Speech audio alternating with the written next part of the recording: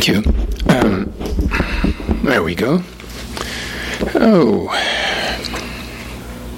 Anyway, thanks for coming out. And I would like to do, it's always traditional here, and one of the reasons I like to read here is that we always have a Q&A. It's something that I was talking with a friend of mine, another poet, and he was saying that I think the more it's rather than the performance aspect to me at a poetry reading, the Q&A is really interesting. So anyway, here we always have a Q&A, so we'll follow this with a Q&A. I prepared just a brief statement about the three poems I'm going to read today. The first poem is called Azusa, a sequel. At the start, there's the porch light, a sign not only of the kindness of home, but of that far gentler and far kindlier kindness of utopia and the voyage that one undertakes to discover it. As to this, I'd like to recall the closing lines of Adriano Spatola's poem Greenwich, where he writes of a cargo reduced to zero by the journey's telling, undertaken and interrupted by sun on the quadrant of the mind dismantled according to reason. This dismantling is an essential force behind the making of this opening poem and many others in border music. Azusa, a sequel, is a journey based on the Hebrew alphabet and dedicated to the artist Wallace Berman and the poet Stuart Z. Perkoff, early Los Angeles practitioners on the adventurous side of the Kabbalah, that female emanation of God residing in the Hebrew alphabet. So Azusa, some miles to the east of here, which urban legend tells us was born of advertising for a housing development that was reputed to have everything, A to Z in the USA. It's not really. Azusa actually is a Gabrielino indigenous name, Asustra, and it has to do because of the big river valley that it's in the middle of, the San Gabriel Valley. But these people, if you look online, these people completely, whoever the genius copywriter, completely took over. And the claim is Benj back here, who's a native, was nodding his head. I'd always heard since I came to L.A., it was named after this housing development, A to Z in the USA. No.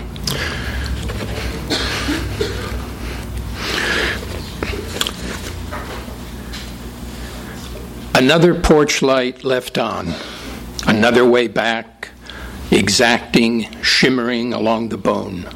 Another ox or angel, another appetite so grand, its arithmetical value is one. By the way, as many of you know, the letters in the Hebrew alphabet, like all the Semitic alphabets, actually mean something. A is Aleph, which is the ox that pulls the alphabet, right? B is Beta, the house, right? Beta in Greek. Beth in Hebrew, the house. The G or C, Gimel, which becomes Gamma in Greek, is the camel, etc. Busted, cracked, the mirror just inside the front door, lost voices on a radio, intermittent ticking and scratching, even a daybreak hillside peacock shriek sometimes leaking through the surface. An easy sound, an entrance no longer there. C or Gimel with an arithmetical value of 3, where optimists abound, willing to arrange anybody's camel. He slides a hand along the wall, feeling for the switch, then stops, waits for the darkness to sing. Does it divide or simply declare a warm source where we suckle and worship? A door where we must move through, as you say, with the fact of our abundant flesh, its arithmetical value rhyming with 4. Every day almost the winds move as breath across the city, from west to east to the steep arroyo above the river. Adrift and stir, whose value is 5, an occasional trembling of the waters. 5 minutes have passed when our subject reappears, flopping behind the wheel and then gone downhill. 5 senses, balancing revelation, whose arithmetical number is 6. Given 7 cracked mirrors, a gaunt heart enameled bravissimo, the eyes of the dead, the clamor of snow, our harvest moon speaks but once and hardly means it. Hunger for movement, a stolen bone in the maws of energy, an hour unlike ours that must always come, a plight more venture than romance, in a biz makes audience of us all, and Hamlet of a well-hung Polonius. Is the most impolitely hermetic in the system, in the yawn from hand to eye. Silly bird in the sky, is it a marvel pointing, a history of talking mostly about oneself, keeping a hand half closed, hollow of the hand translated from Semitic tool to symmetrical kappa, question following like a perfumed skin or moth to sleep. Its arithmetical value is 20. Linking arms and wings, an extension of the sky herself, despite those acoustics of time. Phone any latitude you might, you will probably find laughter, cousin, or father. Maybe it's the water, as once it spelled mother in a capital of lunatics whose whispering spills the dashes, tricking one to sleep. Water, mother, dribbling a faint smile on our melodrama, she doesn't forget. No obstacles but a burning, leaving it all behind. Grandfather, father, son, a progress, a hunger, disoriented and finally symmetrical. Fish, by any other name that makes finicky escort. Its arithmetical number is 50. O, the smallest of any sign in the writing, a noise, a jumble, an old heart with an oar, a chaos trapped inside the head, echoing the eye fed in a stormy circle. Pe or pi, meaning mouth, open mouth, creature of repetition. Until near the start, one loots the decision and the dead find esoteric climb to preen like arrows shot in reverse. Purpose, or is it living, makes for such a poor tool. Question is, impaled on the hook of God, what doesn't seem to be an answer or even much of a question? Just a history of rocks, of emptiness and terror, the oldest monkey in the book. The arithmetical value is 100. Reversing its head as we perceived it, before it was aroused and rowed ashore.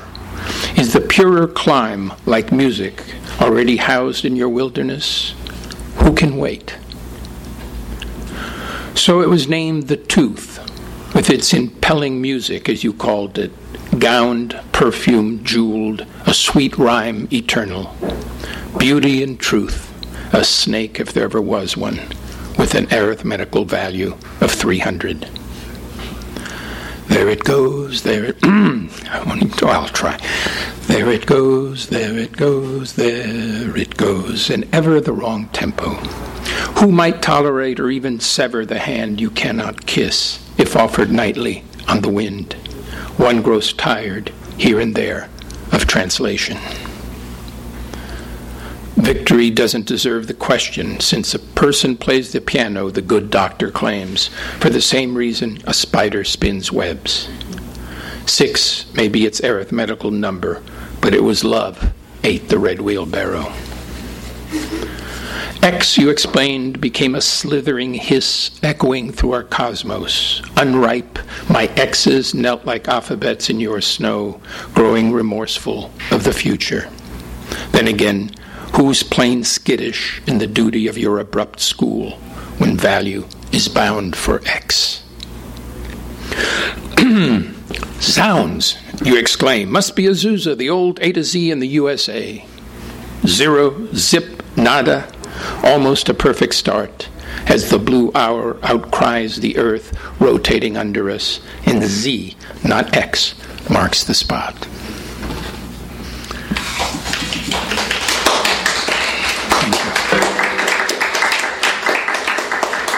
An LA poem, if there ever was one, right? You all laughed in the right places. Must be an LA poem. I've read this poem elsewhere and got laughs, if any, in completely different places. But the thing about Polonius and Hamlet is anyway.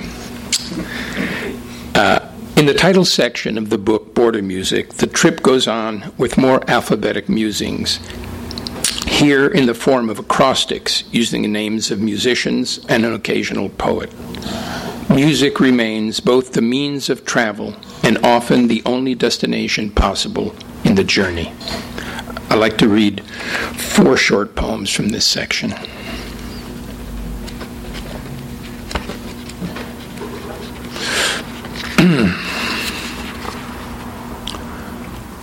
This is the only one in this section. The rest are all for musicians. This is the only one in this section dedicated to a poet, to my friend in New York, Ray De Palma. The Broadway we're talking about there is that Broadway, not the one in San Francisco, where I grew up. 6 o'clock.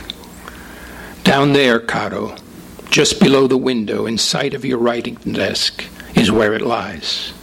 Possibly lingers or prevaricates, almost the same when it comes to song, long as it measures what it means when it means the swing in one step or honey in the jar, already surrendering to what passes by.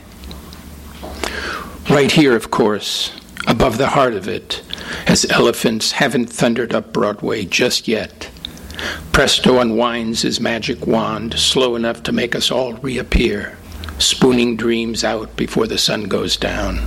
Poof! And again noise accumulates until it's just a matter of down here, of how disturbing the need to sing.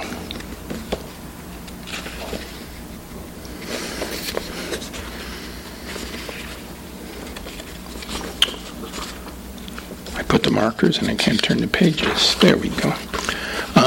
This is for a composer named Zoltán Kodály, and he wrote a composition called Summer Evening. Zounds is just another way for the pleasure of measuring lost seconds, apparently lacking significance in the matter of unrelenting portrayals of significance, almost beyond the realm of bricks and potatoes, notwithstanding anything especially breakable. Key Reist, the kindness feels so invasive, or just a brash old sunset heaving the dear dead up by their eyelids, while the rest of us almost obliged to get up and dance, so longingly enwrapped in the whispering shade. Oh, you are the one for me, night and day, day and night, etc., etc., etc. La Bergamasca, which is a 18th century dance form, 17th, 18th century Italian dance form that then became like a waltz. It was a musical form in Baroque music. It means the woman from Bergamo, right? La Bergamasca, for Guido Fink. 17th century Italian violinist and composer Marco Uccellini, from country dances of the time balli popolari, where women and men face across the room, stride toward each other until they are just about to touch, and then back again at varying tempos, occasionally lackadaisical, not often frantic, con facce toste, deadpan, in the rural air. May we too, Rabbi, find love in exile. And the last one of these is from one of my favorite musicians and composers, Thelonious Monk. And this isn't a Monk composition. This is mine, but I mean, the song I'm referring to is a standard, My Foolish Heart.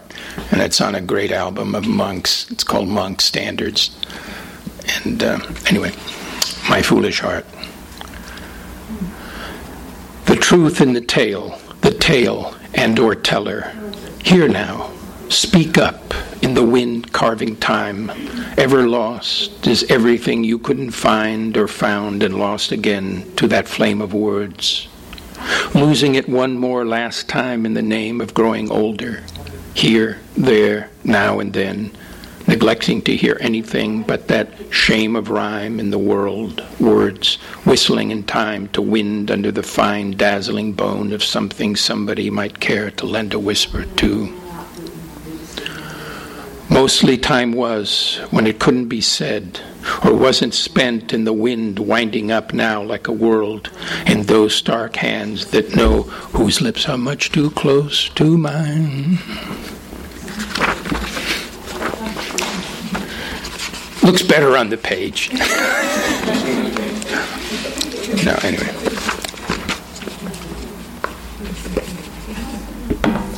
And the final section of the book is a poem called Six White Mules. It was mostly written in 2014 at my home in Italy. It's another journey, obviously border music, right? It's another journey, both in and out of time, on both sides of the border, day and night, 9 hours ahead, 9 hours behind, down a river and along its banks, here and there. As the poet-traveler is forever approaching his sleeping love, who, in Wallace Stevens' words, is never forgetting him that kept coming constantly so near. Six White Mules. So turning the bend, there are 6 of them in a high meadow, slapping their tails against the warming light. Sometime later, hauling these words down to the mountain, across continents and ocean to where she dreams and the city sleeps a few more hours. Instead of horses, imagine mules, more sure-footed and untiring. Imagine them, one after another, tugging his heart toward her as she rolls over in her sleep. Incandescent heart, impossible distances, insistent music translating shades of intervening air. Xeric, xanthus, not terms for the heart or anything that might be pulled so far, so rare. Exactly how to find a way past the eyeball, wrinkled lid and cheeks, to that meadow where morning plays on their flanks, grass deep green as the sleep that welcomes her home. Exhale again. X marks the furiousness she left behind. With heavy heart, the legend always starts, he sets out again. Without much of a plan, but the aging optimism that comes of singing, he points the small craft downstream and pushes off. Without stirring awake, once in the water's grip, she calls out, "Will you throw your oars overboard as you did last night?" Here, a break in the story. Into town to do shopping, mail postcards, etc. High time for visiting the little library where apparently one can check one's email. He's also been meaning to give some thought to the undertaking, but, as with checking his email, he may not have time. How deep the valley as the white mules tug in the cool of early morning sleep. Insisting tonight on gathering clouds over the river. In fact, too much time spent climbing up and down rocks only to be stuck below the ruins of an old mill. In late afternoon sun, the masses of granite make one almost forget the white mules in their solitude. Instead, he must find another way of beginning. The air and heat of day coursing to the pulse of cicadas. There the grass is deepest, glimmering in noon light. The blue fly buzzing in the grass makes its way past the brambles before gliding down and across the gravel road up the meadow to the shed surrounding a patch of dust where the mules are standing, flopping their ears. Each takes a turn pulling his drunken heart, even if it was only mid-June and there is still time to make it all the way to her bed. Each mule in turn, and the drunken nightingale knows the upside-down gladness she is dreaming. ending as they begin, unmoving except for their ears and tails. Moon, she worries in her sleep, how far before you may rollick again at his feet, brash and orange? More than singing, the stillness answers music. Much of her breathing is inaudible, a mountain lake on a summer's evening with 6 white mules not quite visible in the tall grass on the other side. My darling, she dreams on, so far yet from the moon and me. Unheard words fill the sky with a flurry of forgiving until it's about to turn a deep blue and inside out in a hurry to quiet. Unless she awakens when she's alone on the river, worry a sign of her pessimism and the ease of falling black to sleep. Unhurried the river, bearing him toward her and the rising moon. Longing doesn't have much to do with them. Look at the ears flick with the same grace as their tails. Lesser comedians would grow abstract, lose themselves in their oddness. Look at them. Indispensable as morning light, wild grass, masses of granite, meadow, river, and moon. Look how still and undisturbed they remain in her sleep. Eventually they stir, realign themselves, the largest moving back a step or two. Each has hauled a lingering song from his evening to her morning, from midnight to yesterday afternoon. Every so often the 6 appear closer, the current pulling his little craft toward the rising moon.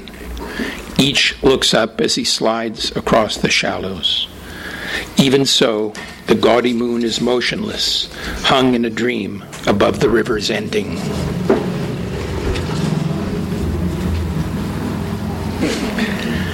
Somewhere, just at the end of night, she expects him.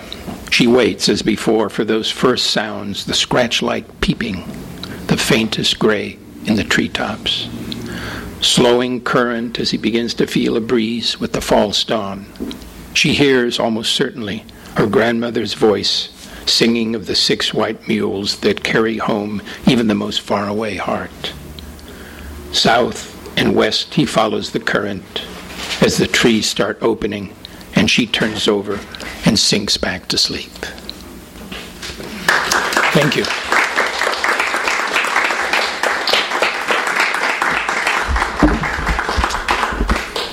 Q&A. I love Q&A. Yeah. So, Paul, did you attend, is it archetypal value is such and such just to be like a chorus? And that, yeah, it's something from, it was something that Perkoff used, and I checked, it's from the Kabbalah. Letters are numbers and all that stuff, right? You can number instead of 1 to 20, 21, right? Hebrew, so rather than number, or Greek, right? You can number with the letters. Some scientists used to in the Renaissance number with letters rather than numbers. Remember, there were because there were 2 forms of numbers, right, still in use and all that, the Roman and the Arabic and all that nonsense. But anyway, so that's a gimmick. Yes, it is a gimmick of repetition, but it's also the way number repeats the same way alphabets repeat. Yeah. But did you actually make a calculation, or did you just make it? I did, and then I gave up at one point. Over 100, it gets too complicated. Yeah, but. Some Kabbalists made I'm using that Kabbalist's classification. For some reason, the damn shin or whatever, the tooth is 300. I have no idea why. But they made somebody made that, a long time ago. And you had your hand up, George? When you were I'm wondering about the title. I enjoy the title of this book. I wonder what motivated you to call it Border Movie. Oh, okay. Good. Always, as always. Good question, George. it goes way back to first times I came to LA. There was still, just on the other side of the border, they were American radio stations, but they only played American rock and roll, but they were in Mexico, right? And the most famous of all was on one of these. They were monster stations. They flooded all the airwaves and they encroached, but nobody could do anything because they were in Mexico. And the most famous guy was American DJ named Wolfman Jack, you remember? But anyway, and I always thought of LA as, obviously it's a border place, but the ideas of these musics coming back and forth over the border, and then border music, and then with the whole, once we used to talk about bilingualism, well, that's a ridiculous term now, right? It's multilingualism. And so these borders everywhere where languages are coming across and going back and forth.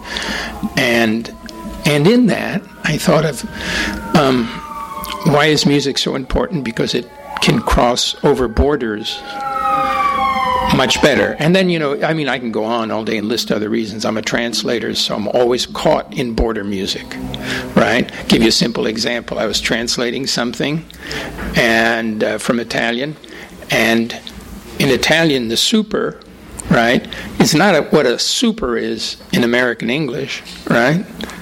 But a super is a supermarket. I'm going to the super. Or in fishing, there's a thing called a belly boat that has an inner tube, and you sit in it, and you paddle with fins, and you fish from it, right? And I'm going to use my belly boat, you say in English. In Italian, you say, I'm going to use my belly. Because the belly boat is called a belly. So anyway, all these kind of things to me involve borders, Yeah. So did I come up? I wrote a bad poem called Border Music, and that I discarded. And then I thought that's what I've been doing for 10 years. And then, on a technical level, there's the border between poetry and prose, right? Okay, I knew you were going for that, too, yeah. I appreciate you getting there. But yeah, there is, on the page, there's some prosy experiments, I think. Yeah, and goes back and forth between that notion of poetry and prose, and that's another border, right? And if you go back to the development of, well, English is different because it was an island, but if you go back to most of the Western European languages and the developments there, they were just, the borders were so unclear. They were just all the way through, way into the Renaissance, where within the same country you had to have a passport. In your own country, not to go to another country, that wasn't as important. In your own country, and it was all financial, because it all had to do with, what do you call it? I know the Italian word, the English word, with customs. The idea of paying customs duty, when you go from, let's say, if you go from LA to Orange County, you pay customs duty when you go into Orange County, because each place had its product, right? And they all had the same product, right? So you couldn't bring a pair of shoes from L.A. to Orange County since both places made shoes, et cetera, et cetera. Anyway, so all of those kind of crazy things about borders that, and then, no, it had nothing to do with the current terrible use of one of the presidential candidates. Yeah. No, that nonsense. I just thought of it now. No, so, yeah. Okay. All right. But borders are something we talk about all the time. Yeah. I think now more than ever. More than when I was a kid, for sure. Any other question? Yeah. You said that gave the true meaning of Azusa. Now, what about Tarzana? Now, that was named after... William Burroughs? Yeah. No, not William. Yeah. The other Burroughs. Edgar Rice, yeah. It's the leading citizen of that place then. But yeah. No, the Azusa thing is, it's been handed down in L.A. as, all, the first thing, yeah. And anyway, it's Azustra Ing or something like that. It's Gabrielino. They're Shoshones Shoshone Indians, which are one of the big tribes in California and Nevada, and the particular group of Shoshones are called Gabrielinos because they lived along the San Gabriel River in that beautiful valley. And the first mention of it is in 1772 or some damn thing. So in the middle of, by 1880, it was Azusa. Yeah, because it was land grant land. It was very valuable land along the river. More than you needed to know about Azusa. But you'll never pass Azusa without thinking, yes. Do the letters have specific symbolic meaning? Do which? The letters. Oh, do I have? No. I know that. I don't know. I'm not big on symbolism, but they do. Not symbolic. I think allegorical. That is, they stand. One thing stands for another thing. Symbolic stands for a lot of things. And yeah, one thing. No, yeah, I'll fool around with the meanings. Yeah, but yeah, they all had these allegorical meanings, which are pretty odd, given let's say European languages. They were all meanings that had to do mostly with wandering in the desert and all that, and that's why the people, the really interesting Kabbalists, talk about exile all the time, and that the Hebrew alphabet is an exile alphabet. They would argue. Does it tell a story, the alphabet? No, they all have a function. Like it tells a story in as much as the first one is pulling everything. But then Beth is all the other things. I think depends. I certainly don't speak Hebrew, and I don't mean contemporary, classical Hebrew, and there's been a lot of ink spilled on this subject. In at least 3,000 years, Did you cross paths with Paul's family? Oh yeah. Before they died within they being Stuart Perkoff died. He was 44, and Berman died. He was 50. Berman died on his 50th birthday. When did you move to Los Angeles? 68. He died in 75, and Perkoff died in 74. Yeah, and I met Berman through somebody else, through Jack Hirschman, and I met Perkoff earlier through another poet, but they were good friends, and then I published a book of Perkoff's that's called Alphabet, his meditation on the Hebrew alphabet, and Berman did the cover. So it's a really, he's an artist that always used, not always, but as he matured and went on, he used the Hebrew alphabet in sculpture and all kinds of stuff, in collages. He was a West Coast assemblage artist. Yeah. You mentioned a poem you have discarded. How many poems do you discard? How do you know when? Well, with the computer, it's really easy because you just, delete. You print out and then you delete. I print it out. I put it in my archive, right? So, I know somebody someday, if they're interested, might want to look up at all the discarded poems, and I discard it. But some of them, like border music, I like the idea. I just couldn't do it. I wasn't good enough to do it. I like the idea. So those I keep around and I cannibalize them for other things, like I cannibalize the title. But yeah, they just don't, work. And the only way, that's why I'm always for revision and for putting things aside. The only way, to me, I figure out they don't work is by, spending a month, 2 months with them, and then going back 6 months, and then maybe finally a year. If the thing is sneaky, and then after a year you discard it. But do you work at the keyboard, or do you? No, I do. I write prose at the keyboard.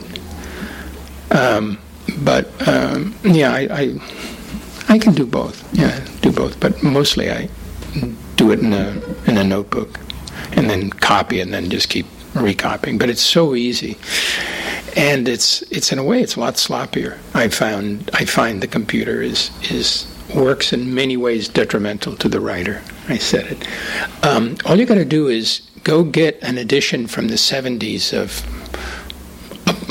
a book here, an American book on the shelves, say fiction, and get an edition, a book that came out 5 years ago. The contemporary book is full of typos, and there almost isn't a typo in a book printed, before 1985, say. And so, what happened is you just revised by hand over and over and over, right? So now I revise on the computer over and over and over. So yeah, it's easier, a lot easier, and the other thing, you can see it. All right. But yeah, the older I get, the more I get rid of. Rather than now having to go back and be embarrassed by, 30 pages of a book. Half the book is embarrassing and half the book is interesting. Yeah, If you're doing good, even worse than that. But yeah, no. Now I tend to, I second guess myself a lot more. Question. Yeah. So you have quite a number of books of poetry. I was wondering when you decide to publish A book? Yeah, like if you set out with the intention to write a book, or if you write. Good question. Really good question. The answer is really corny, right? Both. And it depends entirely on the poetry. Some books, like, the interesting thing for me about this book is that there are 5 chapbooks, actual books, of which published now in one place in English. So there's 1 Italian edition, 3 American editions, and 1 French edition of various parts of this book. And those poems that tend to be like the last one I read, that came as a book. It's about 6-7 pages. So it's not a long poem, but it's not a lyric poem. That project came as a book. Then, probably in my lifetime, out of all the books, so I'm including chapbooks in that number, maybe 5 have been collections, and the 28 or whatever, the rest have been projects that I went into it trying to write something. And then I have a drawer full of stuff that's not published. Most of it is bad, but projects, that didn't work. But a couple are actually interesting. I don't know, they're very odd, but there they are. Well, that is the end of the questions. Paul will be sticking around to sign copies of the book. Even brought a pen. His book, another collection, I assume? Which one? Are there others there? 2. Oh, 2 is 2 poems. Oh, okay. It's the same publisher. 2. Yeah, 2. Yeah, that's a 211. Yeah, 211. Same publisher. So 5 years apart. Able to answer any other questions you have. Great. Thank you. Thanks a lot.